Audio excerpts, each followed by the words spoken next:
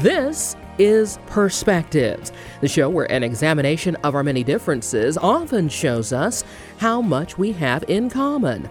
I'm Candace Presley.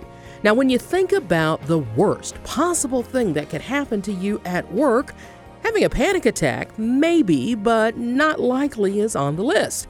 That is, unless you are ABC News anchor Dan Harris. Not only did the Nightline anchor have a panic attack at work, it happened on live TV. Dan knew he had to make some changes. A lifelong non-believer, he found himself on a bizarre adventure involving a disgraced pastor, a mysterious self-help guru, and a gaggle of brain scientists. Eventually, Dan realized that the source of his problems was what he thought was his greatest asset, the voice in his head. He wrote about that journey of self-discovery in a book called 10% Happier, how he learned to tame the voice in his head, reduce his stress, and not lose his edge. His journey of self-discovery continues. He's back with a new book that also comes with an app. It is called Meditation for Fidgety Skeptics. Dan, how do you keep folks from not looking at you sideways when you talk about meditation? Sometimes they do, and you got to be kind of fearless about it. Look, and I get it. I'm the type of person who would have looked at somebody sideways if they had talked to me about meditation not too long ago. But you know what changed my mind is the science. The science shows that meditation can lower your blood pressure, boost your immune system, and literally rewire key parts of your brain that have to do with stress and focus in this era of distraction. So that's what changed my mind. And you argue that it can make you happier and indeed more successful, right? Yeah, I mean, look, the two of the primary benefits of meditation are that it boosts your focus, makes you less distracted, and that it and this is the big one, really, lowers your emotional reactivity. So you're not so yanked around by your urges and impulses and feelings.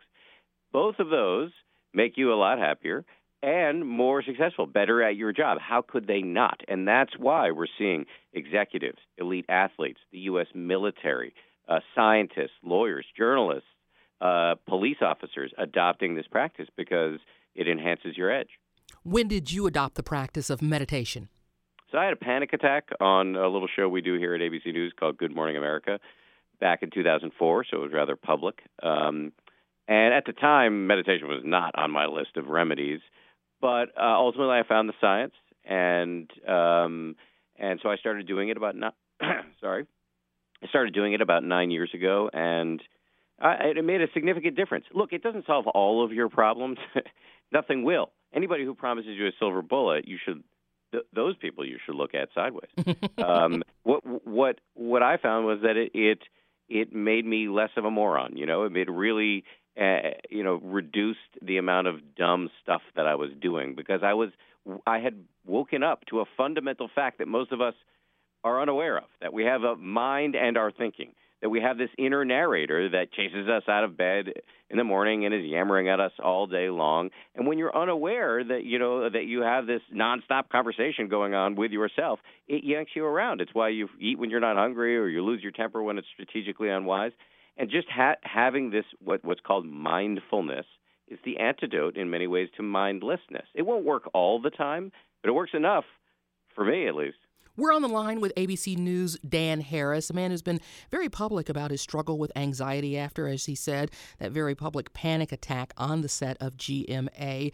Has that made you a better journalist? And do you find, Dan, that you're better able to connect with the people whose stories you're telling because you, quite honestly, can relate to some of their struggles? First of all, I think I think it's very important for people with the public platform, and my colleague Ginger Z has done this, to talk openly about things like anxiety and depression because there's too often a stigma associated with it, and it is extremely common. It doesn't mean you're defective. It just means it means that you're part of the human race where depression and anxiety have been around since we have been around, and there are ways to deal with it, meditation being one of them. I'll tell you what I found has helped me on the job as a journalist as a consequence of meditation, which is you're getting out of your own head. You're getting out of your own way. You're not so stuck in the dark hole of self-absorption. That allows you to listen to other people. and to see the world through their eyes, and that can only be helpful.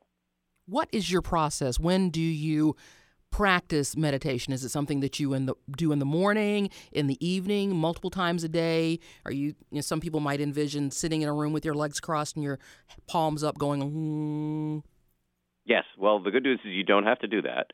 And I have everything I have to say from here on in is good news. So it doesn't require a ton of time. You don't have to join a group. You don't have to believe in anything. You don't have to wear special outfits. You don't have to sit in an uncomfortable position.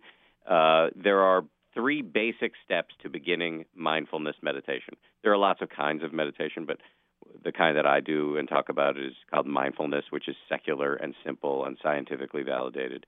So you find a reasonably quiet, this is the first step. You find a reasonably quiet place. It doesn't have to be pristine. You can put headphones in if there's a little bit of noise. Sit comfortably and close your eyes. Second step is to bring your full attention to the feeling of your breath coming in and going out. Pick a spot like your nose or your chest or your belly where you feel the breath most prominently, and just try to feel the breath coming in and going out. The third step is the key, because as soon as you try to do this seemingly easy thing, your mind's going to go nuts. You're going to start thinking about what's for lunch. Why did I say that dumb thing to my boss? Where did gerbils run wild? Blah, blah, blah. And the whole game is just to see when you become distracted and to start again and again and again and again. And every time you do this, it's a bicep curl for your brain. This is what shows up on the brain scans of meditators, and it boosts your ability to focus, and it boosts your self-awareness so you're not so yanked around by your inner chaos. And I think 5 to 10 minutes a day of this is a great meditation habit. And if you feel like 5 to 10 minutes a day is too much, 1 minute absolutely counts. I have an app called 10% Happier where we have all these free 1-minute guided meditations. That is a great habit to start with. And that was your other book, 10% Happier, correct? Yeah, so I wrote a book 4 years ago called 10% Happier, which was a memoir about how I had a panic attack and started meditating. And I naively assumed that people would start meditating if they read the book. What became blazingly obvious to me very quickly was that actually people were using it more as a beach read, and it was just a fun thing to read, but didn't mean they were hurling themselves into the lotus position and meditating. Starting a habit is really difficult, and being part of this app company, I started a company, has really given me a front row seat to the rich pageant of human neuroses that stand in the way of adopting healthy habits. So that's why I decided to write this next book, Meditation for Fidgety Skeptics, where I took a gonzo road trip across the country in a big orange bus, and we met all sorts of wannabe meditators, from cops to scientists to politicians to celebrities, and helped them get over the hump and actually start meditating. Dan, how important is it to put the technology away if an individual at the start of a new year, when people are trying to do new things and improve the quality of our lives, to slow things down, to try and stop the brain, to clear our thoughts and to be happier and healthier? We can't be unrealistic. Technology is deeply embedded in our lives right now. So it's not about dropping it. I'm sitting here, I can see my phone. It's within arm's reach. It's just a huge part of our lives. We can't disentangle completely. It's about having a smarter relationship to it. And meditation, the self-awareness that we get through meditation, can allow us to see, do I have a headache right now? Is my jaw clenched? Is my stomach bubbling because I've been on Twitter for the last 36 hours? Maybe now's a good time to step away. So it's really just about having a wiser relationship to the technology. But something I love is that the technology can be co-opted. The engine of distraction, your phone, can actually be used to boost your mindfulness through these meditation apps. There's been this proliferation of meditation apps in recent years, including mine, which I'm partial to, but there are lots of great ones out there that help you use your phone to learn how to meditate. And that is a beautiful and kind of sneaky thing. Has all of this self-awareness and self-analysis helped to make you a better husband and a better dad? Yeah, but I want to be honest. I retain the capacity to be a moron. That's why, if my wife was here, she would give you her 90% still a dummy speech. I still do dumb stuff, but I do less of it. I'm less, and when I go down the rabbit hole of anger, I pull myself out more quickly, and I make apologies more quickly. So perfection is not on offer here, but gradual, steady improvement certainly is. The book is Meditation for Fidgety Skeptics. The author is ABC's Dan Harris. Dan, reset for our audience once again. Obviously, we can find the book everywhere. And how do we get a hold of the apps that you talked about? Yeah, so the 10% Happier app is available wherever you get your apps. The book is available wherever you get your books. But, you know, this is, I just can't stress strongly enough, this is a really simple habit to get started. But if you're going to start, which I highly recommend you do, you should go into the process of starting this new habit with a sense of exploration and experimentation. We did not evolve for long-term healthy habits. Evolution did not bequeath us a mind that is good at, sticking to diets and exercise regimes. Evolution bequeathed us a mind that is good for threat detection, like looking for saber-toothed tigers, and finding sources of pleasure, like food and mates. Why? Because evolution didn't care about your long-term health. It cared about getting your genes into the next generation. So we have to recognize this and be humble as we go into starting a new habit, whatever it is we want to do, and learn how to be willing to start, fail, start again. And that is the route toward, I believe, an abiding set of healthy habits. Dan Harris, that's great advice. Appreciate your time. Have a great day. Thank you for having me. Now, you've heard of going out on a limb. Next, we're going to go out on a leash and learn how Terry's death gave me new life. So who's Terry and who's me? None other than the legendary Shirley MacLaine. She's appeared in more than 50 films, has been nominated for an Academy Award 6 times. She won the Oscar for Best Actress in 1984. You'll recall her turn in Terms of Endearment. She's a longtime outspoken advocate for civil rights and civil liberties. She's written 14 other books. But when Shirley met Terry, she found the love of a lifetime, not in the arms of a man, but in the furry bundle of irresistible charm that was her terrier. In Out on a Leash, How Terry's Death Gave Me New Life, MacLaine presents a wonderfully funny and deeply touching memoir of her relationship with Terry and how this little dog really did change her life. It is a very special day on Perspectives, and we welcome you, Shirley MacLaine. Oh, my God. Did you read it, Candace? I'm still reading it, and my mouth is still wide open. Okay. It's the story of Out on a Leash. It's supposed to be kind of a joke, right? Instead of Out on a Limb, it's Out on a Leash, which I was with my dog, Terry, because she basically was the guiding force in my life. And I write about all the years I spent, 17 years, 24/7 with her. She talks in her voice, and I talk in my voice. In a way, it's a wonderful real-life fiction of how I imagine she must think and how I imagine she must communicate. And so that was fun doing that. But then we came to the inevitable, which was, okay, she's 17, and I don't think wants to live anymore. Do you know how lucky you were to have her for 17 years? My. I'm sorry. What'd you 17 years. How lucky to be together that long. It is. And, she was a smallish dog, she was a rat terrier. But the reason I wrote the book is I had to, after several dramatic events, which you'll really, I think, enjoy reading because, they're better than war, basically, because you get the feeling of what it's like when an animal tries to tell you something. And ultimately, I had to make the decision to put her down, which I go through in a great deal. And this book is for people who've had to put down pets or had to deal with, letting a relative go. And I realized right before that last drop of fluid that put her down was that I should make the decision not to contaminate that event with hurt or anger or loss or guilt or any of that. And that I would kind of have a reward if I celebrated her freedom instead of mourning her death. And that's what I decided to do, Candace. I decided I'm going to celebrate your going, Terry. I'm going to send all the love and free feeling of communication I can to you. Now what happened is why I wrote the book. I think love is the strongest energy in the universe.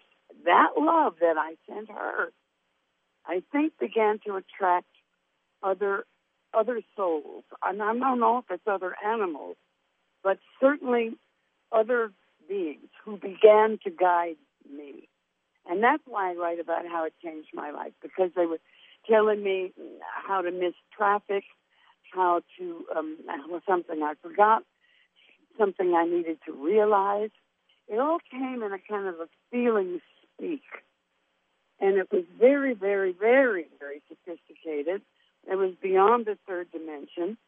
And I realized that, my golly, I was being rewarded by Terry and my celebration of her freedom, called Go Passing On, with all this guidance that stimulated me to go further and deeper, I don't know, into the mysteries of life and death. And it wasn't motivated by my loss. It was motivated by my celebrating the freedom, which I thought would help other people if they have to put their lives, their pets down, or they have to, I don't know, kind of deal with the passing of a relative. So I thought, I'm going to do this for all the people that love their pets and their relatives, and see if it'll help in this crazy, mixed-up, chaotic world. Well, you just said something there about a crazy, mixed-up, and chaotic world. Were you surprised at how letting go in the way that you did created such opportunity and positive energy? You know, frankly, I was. All the books I've written on this, all the times I've kind of delved into what must be out there, to have a little dog to death that I was responsible for teach me that there is guidance out there you never even heard of or thought about or imagined is yours. And that's what I wanted to pass on. You cannot and should not really contaminate the soul's potential freedom of moving on with anger and hurt and guilt and all that stuff. So her guidance is my reward for celebrating the freedom instead of mourning her death. That's my big lesson in life. Are you there? Yes, I am here. And Ms. McLean, I wanted to ask you, what made you want to tell part of this story in Terry's voice? That's quite unique. Yeah. Well, I got so close to her. She was with me all the time. You know how you are with some other living being, and they're always with you. I wanted to celebrate her thought process, her way of communicating, her humor, for God's sake, her sense of what she thought about me. I loved doing that. She was so irreverent. I adored that. I wanted to share that too, so that other people would think, well, God, maybe my dog has some of those opinions too about me. Is that what you want readers to take out of the... Yes, about themselves. Is that what you want readers to take away from the book? Out on a Leash? I wanted to take from Out on a Leash, thanks for almost saying it, that when you have to put them down, please celebrate the freedom and don't mourn the loss. Because for you and Terry, after 17 years, my goodness, that's a relationship that lasts a lot longer than a lot of Hollywood relationships, wouldn't you say? Hollywood? How about anybody? Again, even you make a point. Because yeah. They're usually gone. What did you love most about Terry? Her humor, her irreverence, her wiliness. She thought she was a little princess, would let everybody pet her, but at the same time demanded regal respect. And by the way, what I love most as I think about it now is that she came to me every day I sat down to write about her, and she put the words into my mouth. And I read you still do all of your writing in longhand. Amazing. Thank you so much for joining us, the amazing Academy Award-winning actress, Shirley MacLaine. Well, the book is Out on a Leash, How Terry's Death Gave Me New Life. The author is the Academy Award winner, Shirley MacLaine. It's a pleasure to talk with you and excited to hear about this new line that you have. But before we get to that, must congratulate you on an outstanding season. Your performance last season in Orange is the New Black. Wow. Thank you so much. Thank you so much. Did you know that Tasty was going to have such a juicy role to play in the last season? I did not. Last year was pretty expansive for me. I had a lot of work to do, not only in orange, but I was also doing the color purple at the same time and doing my first campaign with Lane Bryant. So it was a pretty hefty year that year, and I'm so grateful for everything that came my way. But this year has been super exciting, getting to actually work on my own line with Universal Standard.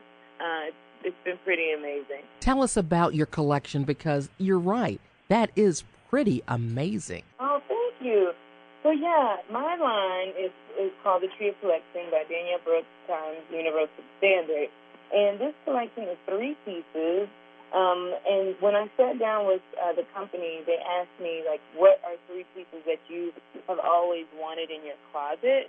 And so I really got to have a lot of fun and brainstorm 3 looks that I felt that would be timeless classic pieces that I would want to last forever. And I came up with an overall, some black overalls. And what makes that piece unique is the fact that they are super, first of all, comfortable, and second of all, feminine. A lot of times when women get overalls, they can be so baggy and don't really fit correctly. But these are made for us. And second outfit I made was a off the shoulder dress. And this look is really cool because it can also convert into a hoodie as well. So that's always great with the weather changing and shifting at every minute.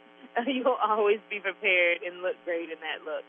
And then my third look is a dress shirt, or shirt dress, I should say, that can be converted into either, with pockets. And that one was inspired by Solange. I think she has really dope style.